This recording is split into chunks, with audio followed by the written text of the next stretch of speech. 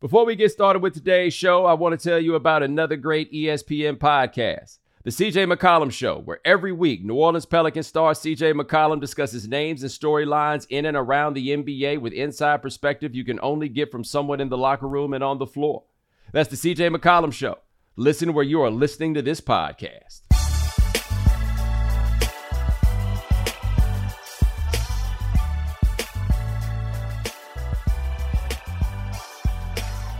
Ladies and gentlemen, welcome to The Right Time.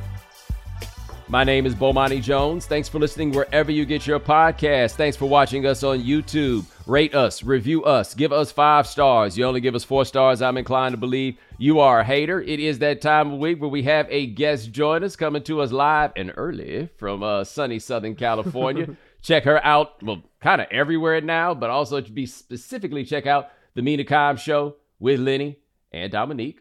Mina Cobbs, what's going on? Hey, it's been a while.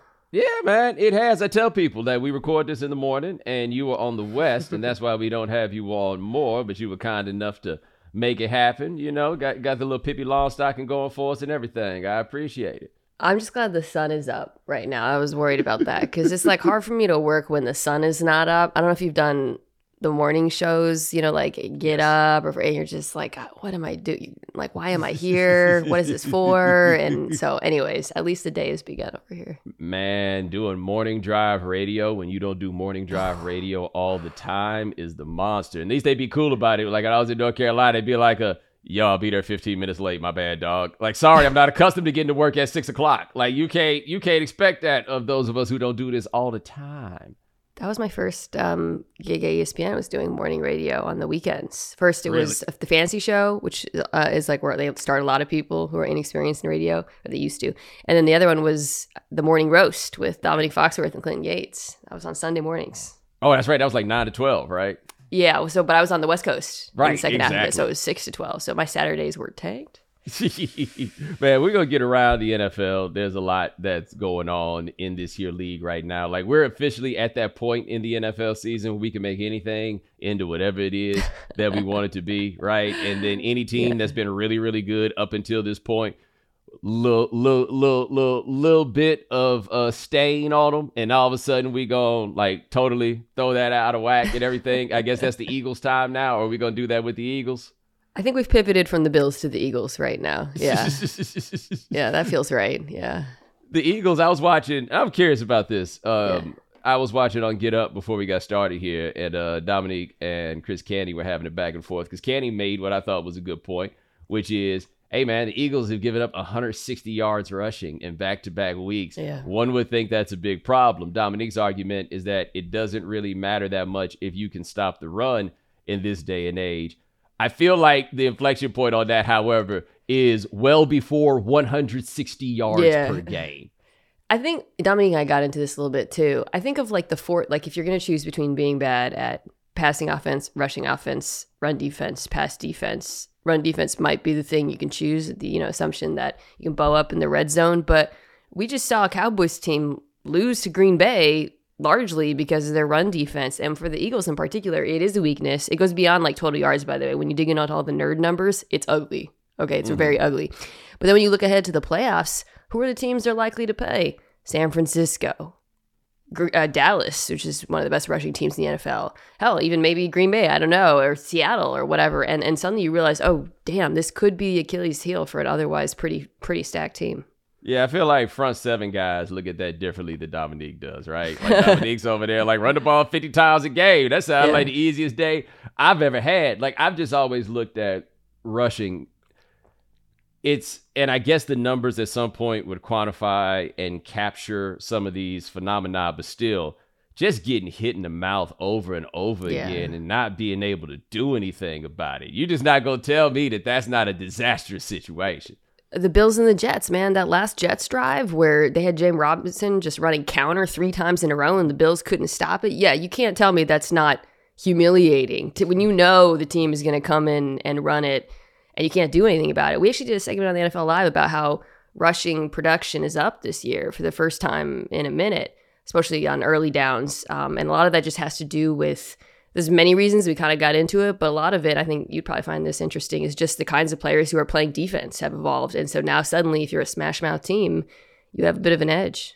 Yeah, at some point, I do feel like the game is going to come around to more power running just for the exact reason that you pointed out. We're putting these lighter linebackers out there on the field. Like, there is nowhere for LeVon Kirkland to play in the modern NFL, right? Fully. Like, dudes like that, we don't have a place for them. So at some point, the reason they were out there was we needed to stop you from running the ball. I don't think that people are necessarily going to revert to like going back to the I formation 65% of the time and then running the ball. But they're going to find a way to just beat the hell out of you, especially as we don't have nearly as many of those like 340-pound linemen anymore because you need to be a bit quicker to make this happen. Yeah. And it's going to be like basketball. We're like, oh, the game's going to go small. No, it's going to go to big guys who do small things.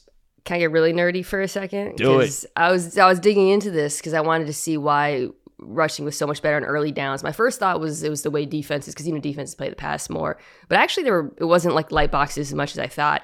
And then what I found, and this kind of squares with what I've seen, is so for years in the NFL, when it was the Shanahan scheme, right? From like 2016 through 20, arguably, or you could go back even further.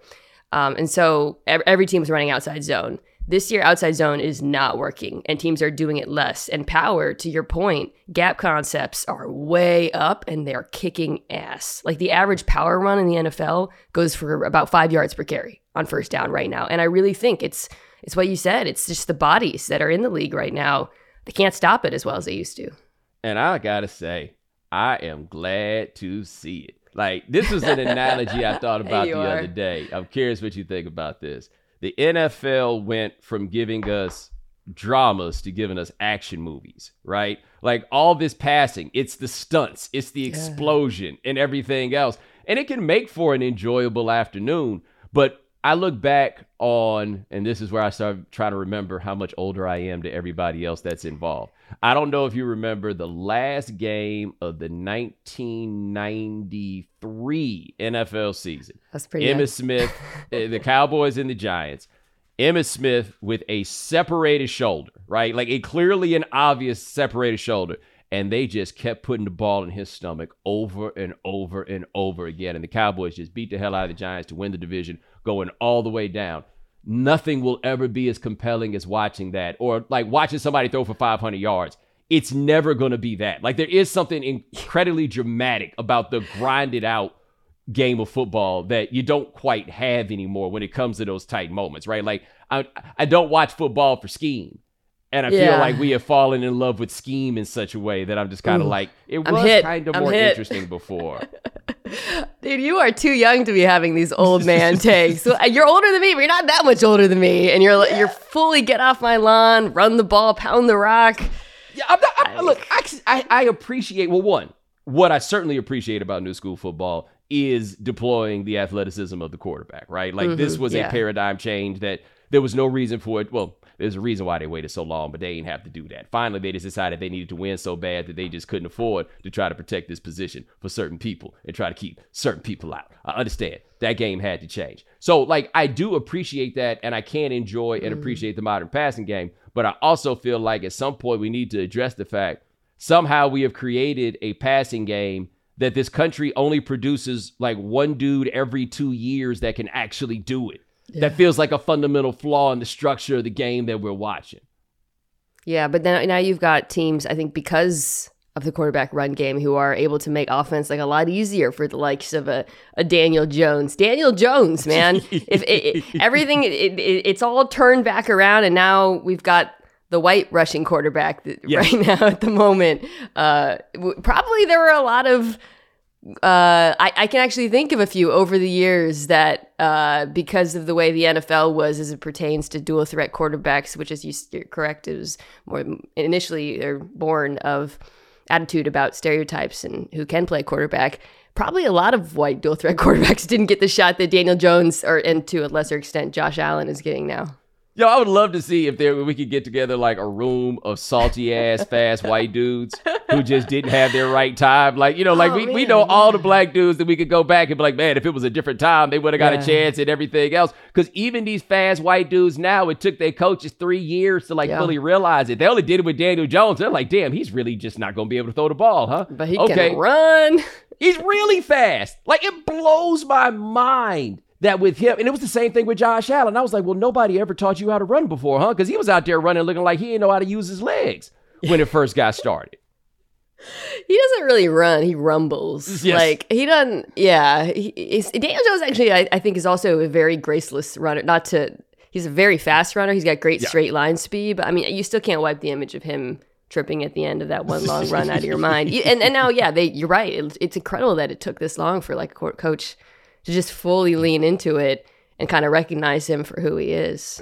I've given you, I don't know if I've done this, but my full nerd theory on this one, because I mean, when you start counting the years, it's really from like 05 kind of to present. Not so much, but kind of to present. Because 04, you got 3 potential Hall of Fame quarterbacks. And in 04, in the draft, that is. And the truth is, they're going to be 3 of them, but one of them is going to be Eli Manning, and I just don't feel like talking about that right now with you people. But after that, man, white quarterbacks in particular, the league wasn't producing them. It's like Aaron Rodgers, Matt Ryan, Joe Flacco, and the fact that we're putting Matt Ryan, well, I guess Matt Ryan won an MVP and Joe Flacco won a Super Bowl, but still, the fact that these are the guys that we're throwing out on this list helped to illustrate the point.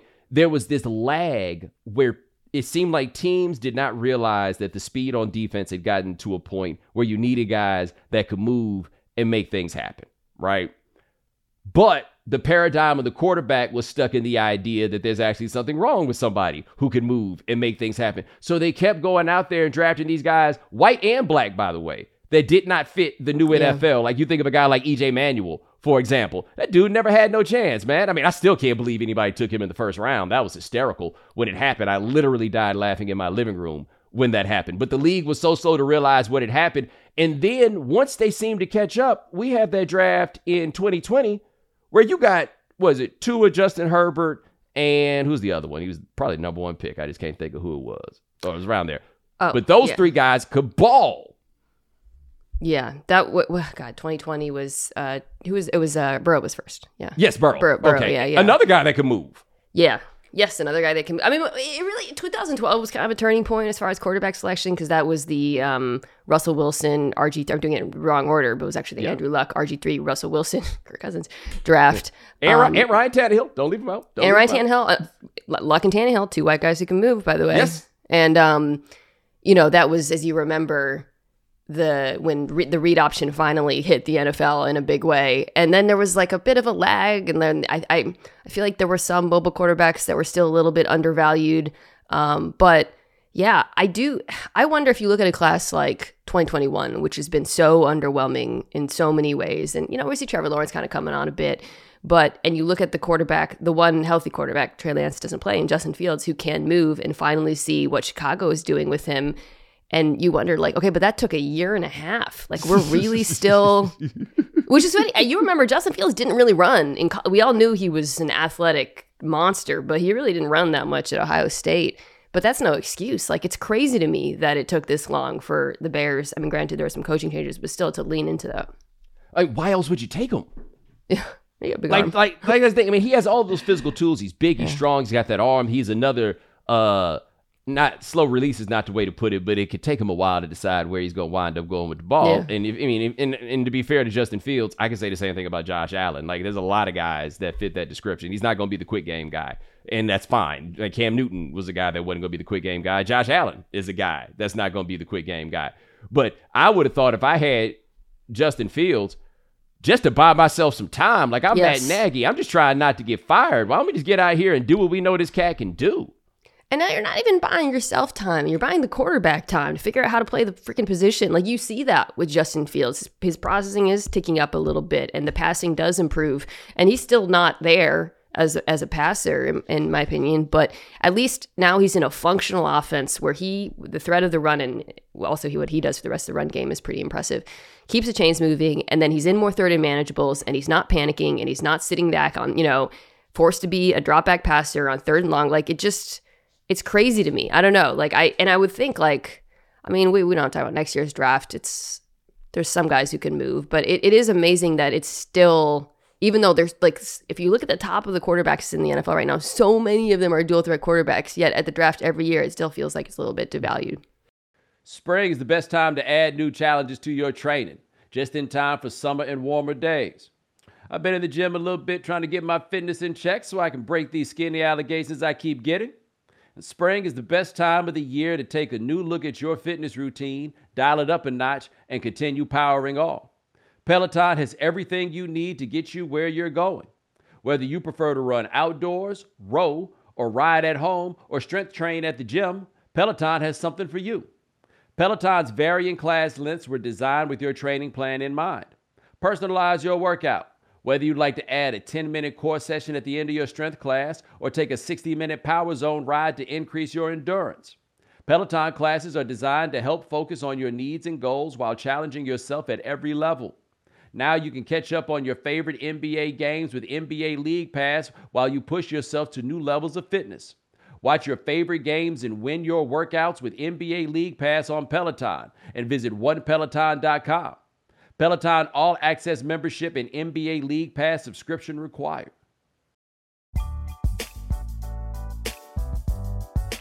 I got bored the other night and I was just doing some wiki draft page diving. From 2013 to 2016, right? 2017 was a bit of a bumper class because you get Mahomes and Watson, right?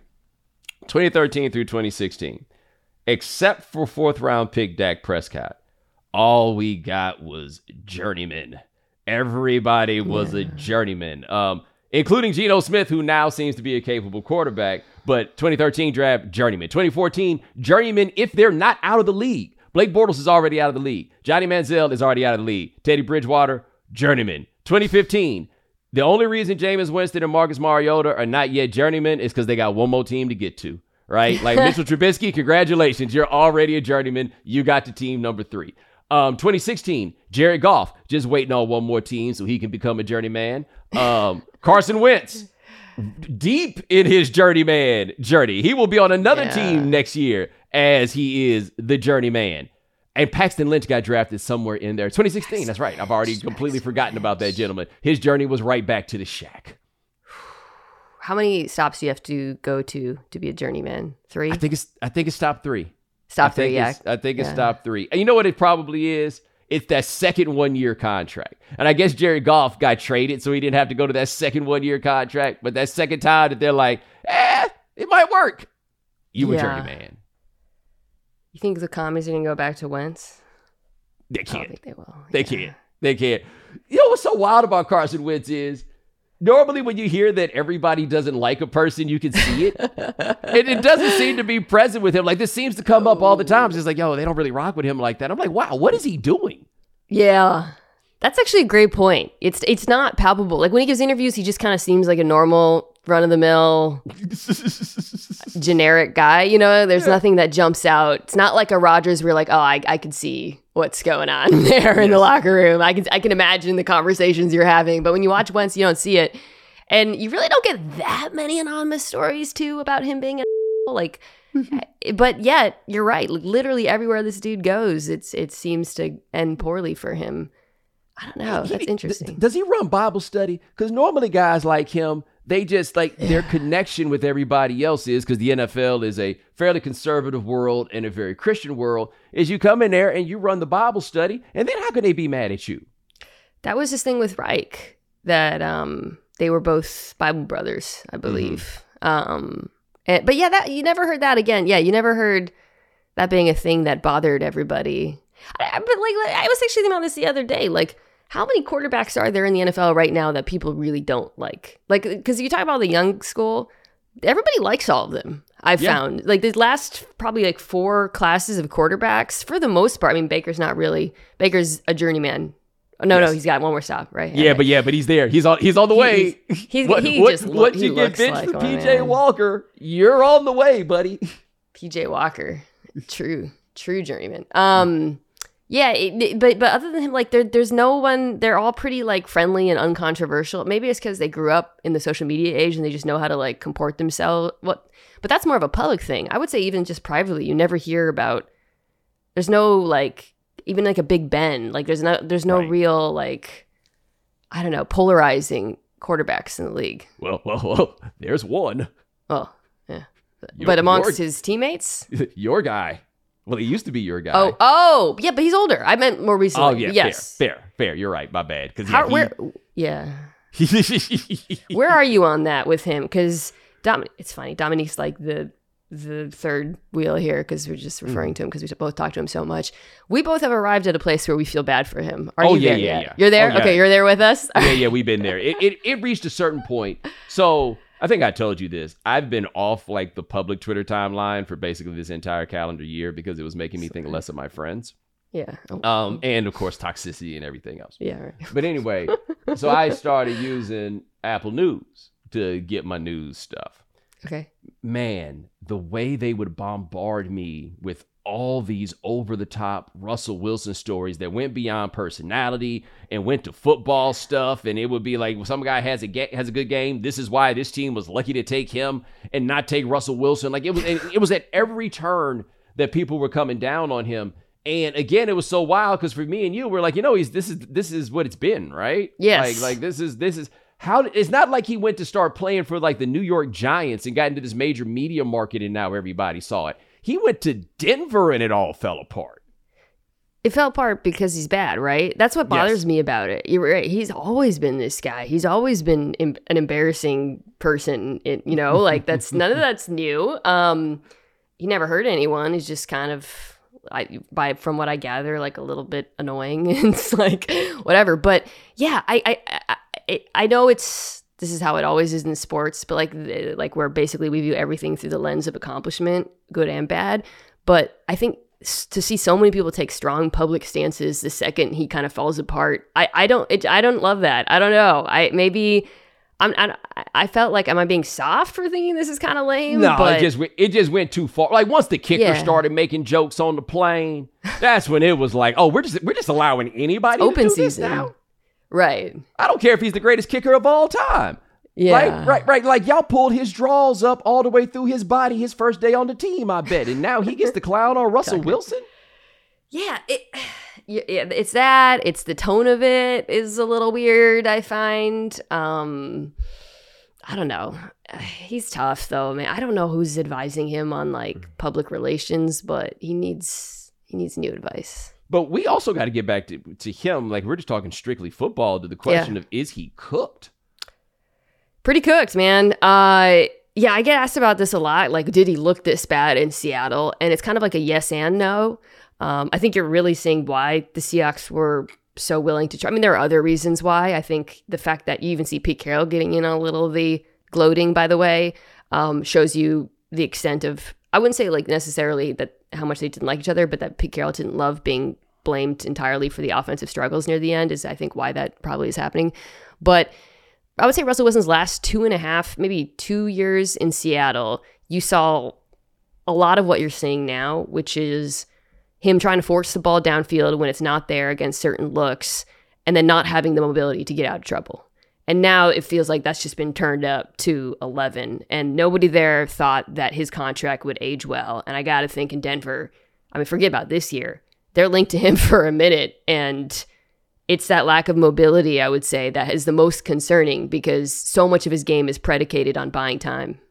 Yeah, I think the reason that people didn't see it is what he doesn't do and what he has never done is throw interceptions. And if you want to keep people off the scent, keep a good touchdown interception ratio and people will let it slide. That's like at the various points of Tom Brady decline. I think that people were able to get away from it is that he's not going to throw interceptions. Russell Wilson's problem is he's taking 45 sacks a year, basically his entire career. And you and I both know this and people don't realize it. Sacks are a quarterback statistic. Justin Herbert so far this year, I think has been sacked something like 12 times. Yeah. Like it's some incredibly low number. He's so good at that. Right. Yeah. And that's with an offensive line that lost their left tackle who was an all-pro and him having, the rib situation and everything else. But he going to get the ball out of there. When those Colts offensive lines were not good with Andrew Luck, he got the ball out of there. The guys who take a lot of sacks take a lot of sacks every year. That's just how it goes. Yep, 100%. Yeah, and it's, for Wilson, it's just the cause of so many 3-and-outs. And then every, maybe like 6 drives, you'll see vintage Russell Wilson. He'll make a crazy accurate throw downfield. Maybe he'll roll out and do something with his legs.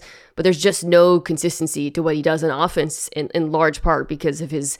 In the past, he took a lot of sacks, and Watson has the same quality, but it was canceled out by the magic. You'd have maybe like he always took more sacks than other quarterbacks, regardless of who was playing on the offensive line, to your point. But he would always put together these like incredible explosive plays.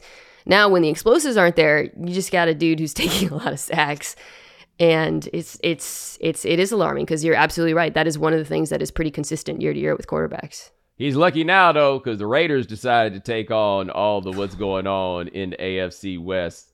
Like, man, being Josh McDaniels, losing to Jeff, right? And I don't think it's quite as embarrassing, or it shouldn't be quite as embarrassing as people make it out to be, just because, I mean, all the other coaches were there, right? Jeff's the guy to decide when to call the timeouts and all of that stuff, right? Like, it's not like Jeff Saturday went in there and cooked up the amazing game plan that beat Josh McDaniels. However, it's not supposed to be like this. It's so brutal, and it's like especially brutal because there's like 20 different reasons why they're sucking. You know what I mean? Like it would be easier if you could be like, Derek Carr's having a terrible year, but like, first of all, they're the worst defense in the NFL, but like and their stars haven't really played together, but that's really not an excuse for how bad they've been. They've been pretty unlucky in close games, but there's like blown leads, penalties. They're still shedding their horrible few years of drafts. I mean, this team is like cutting first-round draft picks right and left.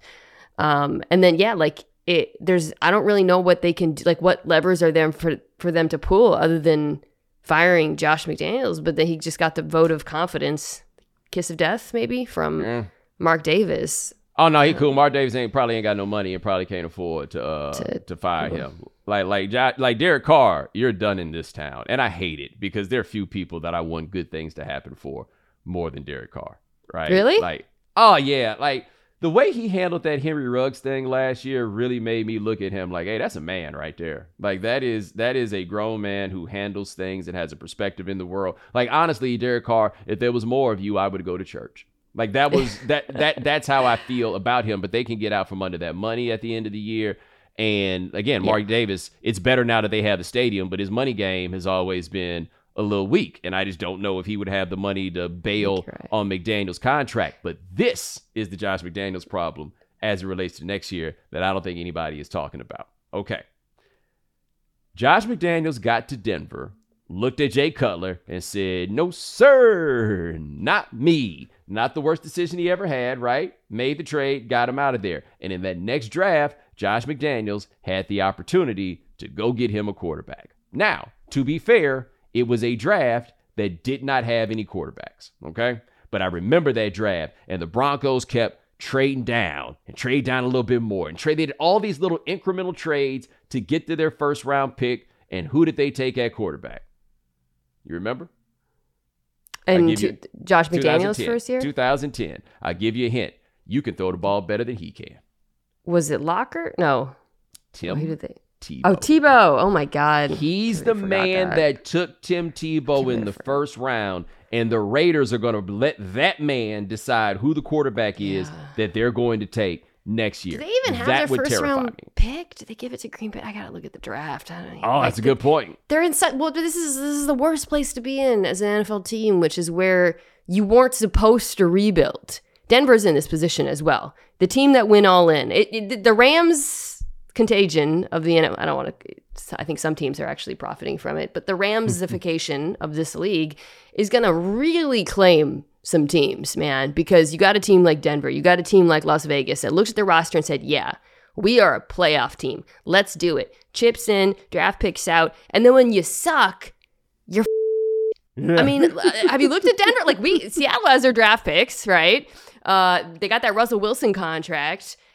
Same with Vegas. This is a team that made the playoffs last year. They should not have, and it was, whatever. But like, they weren't supposed to rebuild. This isn't Chicago, where everybody knows what the score is, like they're in such a terrible position because of the way they approached this year. I mean, it's the constant with the Saints, but like the worst thing you can be in the NFL is like misdiagnosing the quality of your own football team. Well, the Raiders, it looks like, do have their first round pick for next year. They do. Looking Okay. at this NFL.com story saying they're in line for the number 2 pick in the draft. So okay. There you go. Yeah, good for you, Raiders. But the Raiders, not only did they draft poorly, did they not also draft 2 guys in the first round that they had to let go of for criminal issues? Yeah. I don't know if Mullins on It was Arnett, right? It was Arnett. Yeah, Damon Arnett. I don't Ruggs. think he's on a team. And then, of course, Ruggs. Yeah. And then Abram, they just cut Abram. Yes. God, they haven't cut Cleveland Farrell yet. They must really like him. Was he 4th overall? Yes, that was nuts. the craziest of all the John Gruden picks. Was that one right there?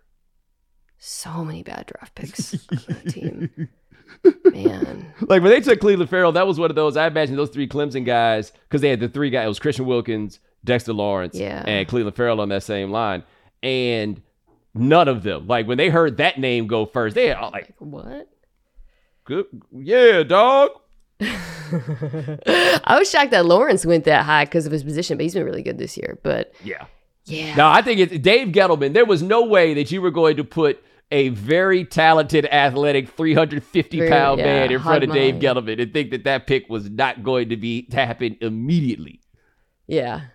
What do you hog mollies? What you call them, right? Yeah. Yes. Is that up hog molly? I don't know. It feels whenever I say it, I'm like, is that something? Hog molly, you got it. We're gonna get a little more rural in you before it's over. Okay. Yeah, you're right. Like it is probably distracting a little bit. Remember the AFC West every team was supposed to make it to the playoffs. Yes, and now that's gonna be the AFC East.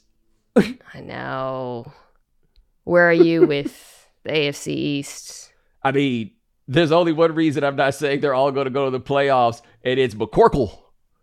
Dude, but the best thing Josh McDaniels has going for him this year is how much Mac Jones has regressed in New England. He can point to that and say, look, guys, everything fell apart. Well, hold on. That's the guy that people don't seem to like, right? Like, are we getting those whispers? Okay. Out of Boston? Yeah. There's a little bit of whispers, a little bit of local reporting about some conflict in the building. Just a little bit, simmering. Can you imagine it being Bill Belichick and you out here getting back talk from Mac Jones? Yeah, I know. Especially Mac Jones playing terribly.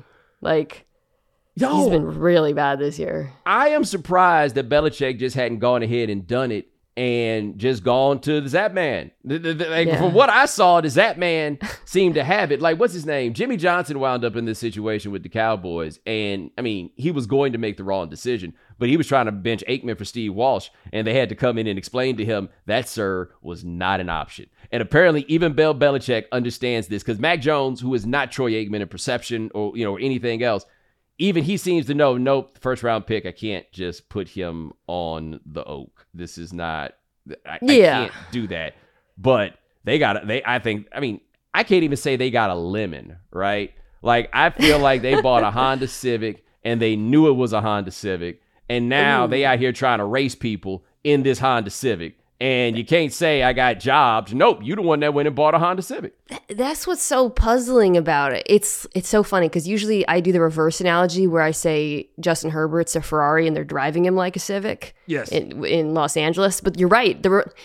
Like, why does Mac Jones take so many deep shots in this offense? It's not his game. I don't understand. I watched that. I do think, look, a lot of his struggles this year are just on him, but the scheme makes no sense for him. In fact, part of the reason Zap Man looks so good is because he fits into that under center play action offense. Mac Jones just doesn't. You got to do exactly what Nick Saban did. Put him in the gun, spread things out, just let him read the field and pew his way up, and like, they seem determined. Again, turns out maybe like hiring your buds as offensive coordinator when they've never done it before might not be the best solution. But they seem like determined to make him a guy he's not. And every time he tries to throw downfield is when he gets into trouble because his arm ain't like that. I want to go back to something you mentioned earlier, the Rams-ification of the league, because I enjoy it because we see trades. And we went through this long thing, like kind of nerdy economic theory, but an important point. you can only have a market for something if there are different valuations from people in the market.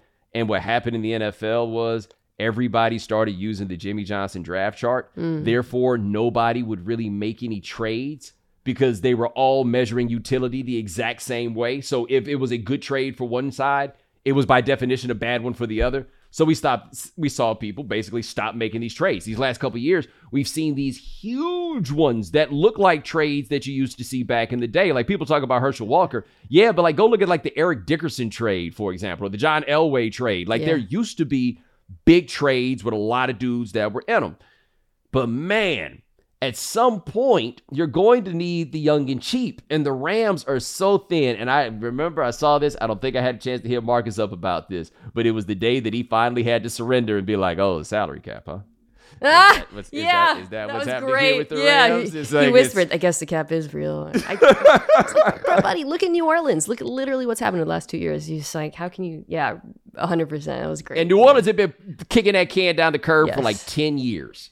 Yes. Talk about, again, to what I was saying, like the worst thing you can be is a team who doesn't know what you are. I don't know how New Orleans looked at their team headed into this season and thought, let's trade our draft picks and move up and throw some money at James Winston and Andy Dalton. This is going to work. But yeah, the Rams, I mean, when you do that, when you go all in, when you them picks, you got to hit on so many things. You certainly can't miss on the signings that the Rams have missed on. And it's the hangover. Let me ask you this, though. Is it worth it? Like, if you get the Super Bowl, do you care if you suck for the next few years? That's a good question. I would care if we sucked for the next few years. Like, I feel like that is a question that we often throw to fans. Yeah. But the calculus feels like it should be a bit different if you're in the front office. But no, I would not. I don't think that I would be willing to make that trade. And the thing I think that is interesting about the Rams in that regard is I feel like they got kind of lucky with that Super Bowl that they won. Like, that wasn't a great team. They had Jalen Ramsey, Aaron Donald, Stafford, okay. Cooper Kupp, a guy that they lucked into in the draft, right, who turned into be a top 3 wide receiver in the league. But I felt like a few things broke right, and they managed to get a Super Bowl, but none of us thought that that was a great team. Like, it might get Matthew Stafford into the Hall of Fame. I can't believe that. But, here we are. I would not think it's going to be worth it because, look, Aaron Donald, if I had to guess, he's going to retire after this year. If he was thinking about retiring after last year, I don't know why in the world he'd come back this year. Matthew Stafford, one of those guys is going to be easier for us to forget. Next year is year 15. He's probably cooked. So how and when do you repair this? Like, when and where are they going to get a quarterback from? Because they need to be looking at a quarterback right now. Yeah. They're not, like, unless a few of those draft picks turn what we're seeing now. I mean, they'll be better than they are because they'll have some more of their offensive line will be healthy. They have lost like a ton of dudes. But there's just a lot of holes on the rest of that roster. Like, it's hard for me to think, okay, they're going to be the best team in the NFC West next year, the year after, or whatnot, given the way some of these other teams are going. It just doesn't seem like it. And you're right. They really, like, a lot of things. I mean, last year's Super Bowl was for both teams. I would say more for the Bengals, but a lot of things did go their way. Like, they ran into a Bucs team that was super banged up. People forget, almost beat them. Like, the margins when you win a Super Bowl are so small for so many teams. Like, so many things have to go right, and that's partly why I don't like tanking generally, and I don't like the Super Bowl or bust mentality. As a fan, if I was a fan, I'd rather just be competitive every year. I know that not everyone agrees with that, but like, you're there, okay. I don't want to lose games. I'd rather watch. This Seahawks season has been really freaking fun. Like, I know they're not a great team, but I don't care. I'd rather watch them play a good game every weekend. That's where I am with fandom, and that's something that's changed in me recently. Yeah, speaking of fans, do you get grumpy Vikings fans? Like, I don't get them yet. Yo, they are mad at me about the Vikings, but they are grumpy, man. I made the point on the last pod. We not just give up. If you want us to respect your team, It's going to take a playoff win or two. Like, I'm just telling you that right now. That's what it's going to take, and it's for the same reason that y'all don't really think this team is as good as you believe, and it's because of the dude at quarterback. And I don't even think we're being unfair about this one. I done seen his movies. This is year 11. I know what's up with that dude. I like the Vikings. I want them to succeed. I like the general manager. I like that stadium. I've always thought the fan base was friendly. But, like, how do you, like, at a certain point, we could see this team for what they got mad at me yesterday for saying on First Take that they beat the Bills, but the Bills are banged up and the Bills are better. They're a good team. Why do we have to live in a world like where if you don't say they're the best or they're better than the Bills, you're disrespecting them? Like, we all see for what it is. We see Kirk. We see defense is pretty average. I don't understand why they have to be the best team in the NFL or their record has to reflect their underlying quality when we all know it's not true.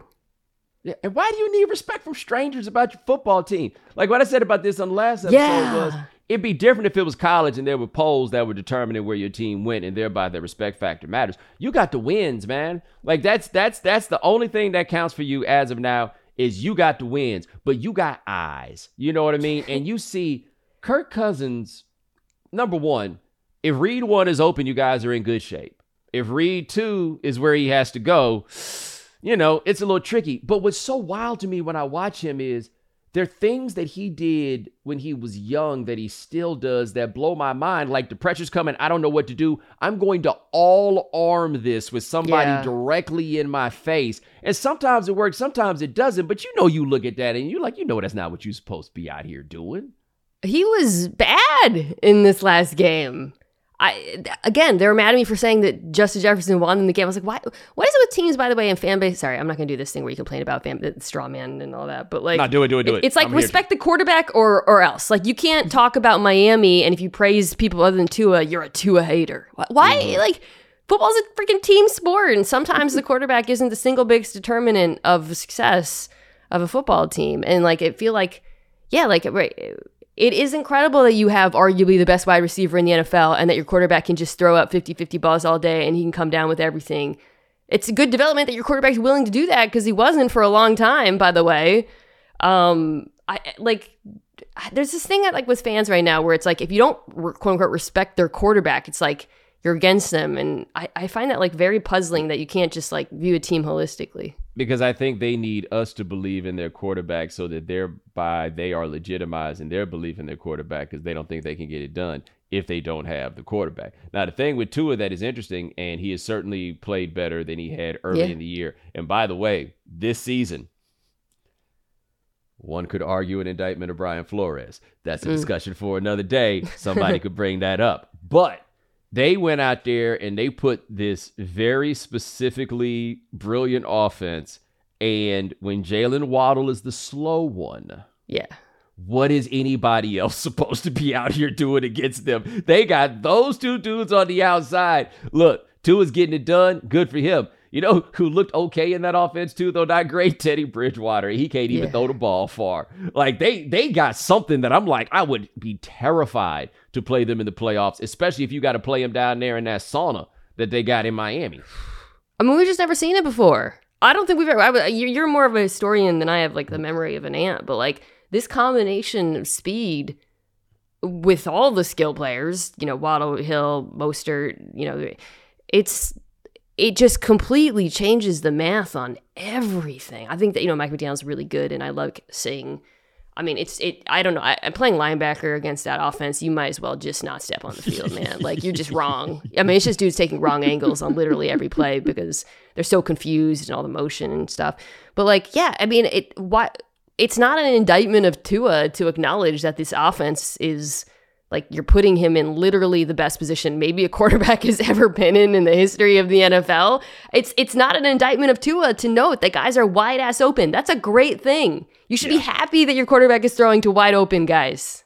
I will say this, though, about Tua, and I am not a person that pays a lot of attention to the MVP vote in the NFL, because especially as it's become like such a quarterback award, I don't really do that. I will say this, though. When you're averaging 9 yards an attempt in the NFL, if you put that together for a whole season, you're probably the MVP. You know, I saw this guy, sometimes because of my pod, Stephen Ruiz, had a tweet that was interesting where he put up great. Like, he's a really good NFL writer, yeah. He put up like, okay, you know, Mahomes, Tua, Jalen, I think those are the 3 quarterbacks. If you look at the offenses, which of these offenses, and you get to choose someone, are you taking the quarterback first? That's your MVP. Mm-hmm. I thought that was a pretty, you know, like as far as Miami goes, like you're not taking Tua first out of that offense. You're taking Tyreek Hill. Tua is obviously more valuable because of quarterback, which is why the award is a flawed premise to begin with, right? But, or at least the modern interpretation of the award. Right. But like Patrick Mahomes is the one who lost Tyreek Hill. It's just hard for me to not recognize the fact that he has literally not lost a step and still makes like insane plays every weekend. I mean, I know he's getting kind of LeBron-ized a little bit in terms of like how we talk about him and stuff, but like what he's doing, what he continues to do year after year is just insane. Yeah, and the number one option for them, like Travis Kelce, I made people mad. This happens where there may be 4 guys in the NFL that I'm like, they're going to the Hall of Fame. And it's not a statement about the way the other guys play as much as my skepticism of the voting committee. And I just don't always, it's hard to get into the NFL Hall of Fame, right? Like guys jump up or whatever. And so for me, I think Kelce's probably a Hall of Famer, but my thing was he's probably going to go to the Hall of Fame. I said probably. And of course, he's definitely going. I'm like, look, man, you can't put this much faith in that room. Well, because what happened was Greg Olsen said he's going to go down as one of the top, as he said the greatest. Yeah, like he said the greatest. And I think Travis Kelce is going to go down as the 5th best tight end in the history of the AFC West. And that's not an indictment. Tony Gonzalez, Kellen Winslow, Antonio Gates, Shannon Sharp. Like, this is not an indictment of Travis Kelce, right? But I do worry about a team whose best receiving option is a 30-something-year-old version of Travis Kelce, which is just not to say that he isn't good, but he's not Gronk, right? Where you could set Gronk out wide and march all the way down the field to win the AFC Championship just one-on-one with him in ISO like it was the NBA. Kelce isn't that dude, and that's the thing that worries me is how threatening are Kadarius Toney and like Mecole Hardman gonna be, though I am high on Kadarius Toney. I don't care. Dude, did you see him in this? Oh my God, that dude. First of all, Andy Reid, Eric Bieniemy have already figured out how to use him in a devastating fashion. I mean, and I think the part of the reason I still believe in the Chiefs offense year after year is just what they're able to do on the field schematically. But his movement skills, I don't think I feel like I'm being hyperbolic because I said I hadn't seen Tyreek Hill and Jalen Waddle. I don't think I've seen a receiver move like Toney before, which isn't to say he's going to be great or he's even great as now. He's definitely not. But the way his his stop-start ability, agility, like all of it, it doesn't really make sense to me when I watch him play. So if they're able to harness that, I don't know. I think Juju's really good in that offense too, by the way. Yeah, good to see him come around, right? Because he's fun. Like they just telling the boy to stop having so much fun. You don't ever want to be the person to tell a youngster to stop having so much fun. They were telling him to stop having so much fun. I'm glad he's in a position where he can have fun again. I really wish he didn't, I rant about this all the time, go back to that for Pittsburgh that year. Because remember, he could have just done this last year. He was supposed to sign in Kansas City, and then he wasted all of our time and played another year with Big Ben. Alternate history, maybe the Chiefs are in the Super Bowl if Juju goes there, and we're not saying too high freaking 800 times last season because he's an underneath option for them. Right. Yeah, but the other thing with Kansas City, you talked about this with Mahomes and like the LeBron tendency. Yeah. The one difference, though, with he and LeBron is, after we briefly said Steph Curry was better than LeBron, we never dared to say that ever again about anybody else, and we were totally gun-shy about it. And meanwhile, we had a league full of guys who couldn't wait to say that Mahomes was no Josh Allen immediately after Josh Allen lost a playoff game that Patrick Mahomes started. It was the weirdest thing. That dude is still the best one in the league, and he's going to be the best one in the league for a long time. And it will be, somebody did an article about this a few years ago where they really looked at the stretches in which quarterbacks were the best in the league. And it really typically goes like 2 or 3 years. Like most guys don't get to hold it for very long. Tom Brady is kind of like Kobe Bryant in that he never held that I'm the best in the league at this time for that long, but you stretch it out and then it turns into something else. I have no idea when somebody's going to be better than Patrick Mahomes. I just can't like what is it that he doesn't do? I don't have anything that I can point to while also being super excellent. And that's where I always refer to him to, like, compare him to Jordan. Fun fact you may not know about Michael Jordan. Every year, Michael Jordan would have one of the 10 best turnover percentages in the NBA. So he was doing all these things to you while also never giving you anything easy. And that to me is Mahomes. Like every now and then he's going to throw a pick because it happens, but he's never going to be like, yo, like what we've seen from Josh Allen the last few weeks. You ain't getting that from Mahomes. I didn't watch this last week in real. It was the Jags game. I don't know. I knew we were going to talk about Monday, but I got caught up, I think, on Tuesday afternoon, finished watching all the Chiefs offensive reps. He makes like 9, maybe that's a little bit dramatic, 6 throws a game. This is a meme that if any quarterback did it, would lead SportsCenter. And then we just forget about it and move on. Like, I mean, I'm not exactly, like, he does so much insane stuff on a weekly basis in terms of his creation, the arm angles, his vision, all of it, the athleticism. So bad crazy. And we are totally inured to it now. Totally. The mental side is there. I mean, he is so complete as a quarterback. It's crazy that this is even, I don't know. I have seen actual MVP lists that don't have him, even in the top 2. I'm not going to name, but like, I'm like, what are we doing? Like, what? I mean, Tua's playing quarterback at a great level, but I saw people going nuts over, and I even tweeted, this is a good throw. He threw like an out route. It's a good throw. I didn't know you had this bag, you know. I feel like I'm losing my mind sometimes with Mahomes and the way people talk about him or don't talk about him. Look, man, that Super Bowl against the Buccaneers may be the most incredible quarterbacking performance I've ever seen. Yes, they lost. No, the numbers weren't good. That dude was out there literally with no offensive line. It looked like they were playing 11 on 8 at like right there. Like I think I told the story that I had picked the Chiefs all week because of Mahomes, and then I looked up at the screen and saw Mike Remmers was the left tackle and immediately saw the error of my ways. He's out here like looking like Neo, right? Leaning to the side, throwing Remember all that throw where he was like, nobody can do the things that he can do. Not even Josh Allen, who's probably more physically talented than Mahomes is. He's probably faster, bigger, stronger arm, all that stuff, but he's not this guy. I want them to win this year just because people will be so annoying about him if they don't. Like, we're going to start entering that, well, he's only won one Super Bowl, even though he's like, 27 or something stupid. I just want him to win another one early so that we can bury the he already, to me, is one of the greatest quarterbacks to ever play. I think he's going to end up as the greatest, but maybe not the most accomplished, because Brady, the Super Bowls are as much a product of circumstances as his own talent in some ways. But yeah, I just want it to be done.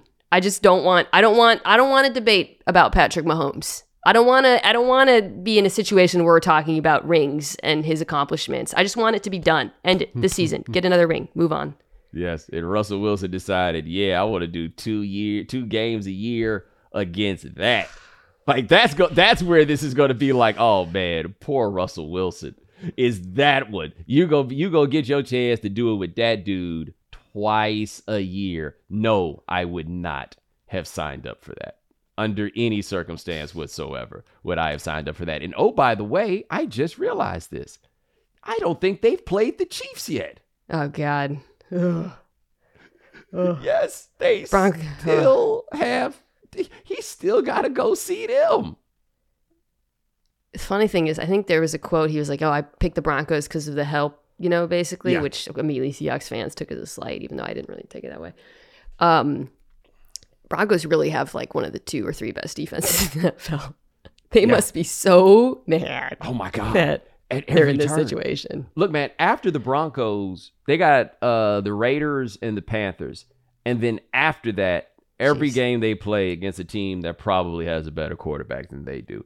And that is not what you paid $200-something million for and trade all that picks. They're going to have 2 against the Chiefs, the Cardinals, the Rams, and the Chargers. And oh, by the way, with the Cardinals, last thing, because I know we got to wrap this up. Did you see that column that came out of Arizona after Colt McCoy won this game about how there is no quarterback controversy? Colt McCoy is the guy in the year 2022.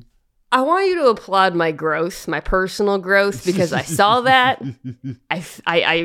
rubbed my hands together, the little Birdman, thought about some tweets I could do, and then I walked away. Good job. I walked away. Good job. Told you, nobody is more popular than the white backup quarterback behind the black quarterback. I'm sorry. As soon as they decided to give Kyler Murray all that money, they needed to be executing the P.J. Walker trade.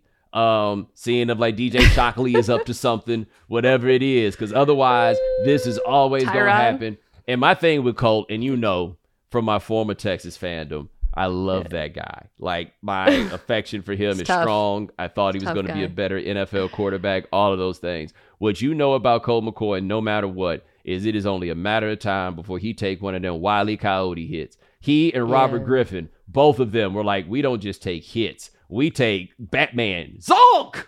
Right? Like, it's them joints. It's like, he takes hits. And that's the funny thing, because Colt got that Rocky-like quality to him, right? And he get hit like they got hit in Rocky movies. Like, damn, did you spin around 4 times? It's so true. What are they? They used to call him cart. Yeah, you're right about the court. They got is Tyrod available next year? Right. Can get right. Tyrod Like that, in? he shouldn't be behind. They put him behind Daniel Jones just in case Daniel Jones stunk. But since nobody would ask for him, that's where he should have been down there. By the way, young guys people don't seem to like. Daniel Jones? Kyler Murray. No. Oh, Kyler Murray. Yeah, right. That's 100%. Yeah, I was like, Daniel Jones literally probably has never offended like a soul in his life. This is the one thing, though. I mean, I know we're running out of time. But you and I talk about this. You mentioned P.J. Walker. There are more black journeyman quarterbacks in the NFL right now than any time in the history of the league. Yes. That's when you know equality has been achieved. Not the starters. The journeymen. No. Once you got to like journeyman number 3 at the same time, then yes, you had Tyrod, journeyman. He's living. Yeah. Geno Smith was, and then he got to. I think it was Dominique who said the way he knew that Geno must have been good is when they let him be the journeyman after the way it started. He's like, he must be good enough to be a starter. But we used to have Charlie Batch. He got to live that journeyman life. Rodney Pete, people really liked him. He got to live that journeyman life. Backup quarterback, especially journeyman, is the equivalent of just like a vibes guy. Like, it's often not based on merits, right? It's people like, we like him in the building, which is why it's always been reserved for the white bro who is cool with the starter. So the fact that that's changed a little bit. Well, and it's important because we're seeing more journeyman ascension than we used to. Like, Josh McCown went from journeyman to NFL starter in his 30s, for example. Geno Smith is going from journeyman to NFL starter in his 30s. Like, if you can hang around, maybe Tyrod will get another chance, all that bad luck, and I'll just never let Buffalo fans forget. Y'all was running that man off the job, not so you could get Josh Allen, but for the Peter man. Peterman. Isn't he still Josh somewhere? McCann. He was last with Vegas, I think, but he pops up every now and then. It's like, oh, Peterman. There he is. Yeah, his vibes must be excellent, man. That's all that is. Mitchell Trubisky, already a journeyman. Saw him when I was compiling my journeyman list. He is already there in full-on journey. Sam Darnold, already a journeyman. Josh Rosen, a journeyman whose journey is over, if I am not mistaken. We need the next wave, like Dobbs in Cleveland. I feel like could be that. He seems to have really good vibes. Yes. I feel like he's one who could be on. We could look at his Wikipedia page at the end of this, and he could have been on like 15 teams. Just lots of pictures of him in baseball caps, patting dudes on the back, like holding the tablet and going like this to the young quarterback to let him know. Is the backup journeyman quarterback who gets paid, maybe you finish with about like $20 million a career. Is that the best career in professional sports if you're not actually extremely good at professional sports? Gotta be. Because like the kickers lose it out of nowhere. Yeah, people get mad at you. Yeah, but the thing that happens to the kicker is all of a sudden you don't feel like you can kick anymore and then it's a wrap. Yeah. Like that's what I'm learning from this season with Geno Smith and also from Stetson Bennett in college really is the power of confidence. And just how much feeling like you can do this improves your play.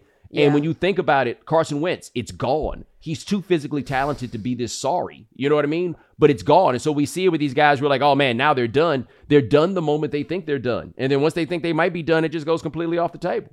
That's totally true. Were you watching the Chargers game this on Sunday night when Justin Herbert briefly went out with a concussion, or he was checked for a concussion? Chase Daniel comes in, takes about 3 snaps. I think he averaged like $1 million per snap, trots back out.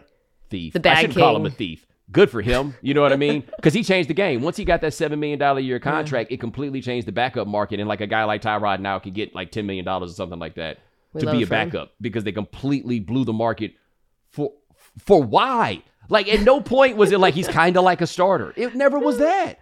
Yeah, I don't know. It's so stupid. Vibes, I guess. Vibes. But Mina Kimes, you got the vibes. I appreciate you. Goodbye.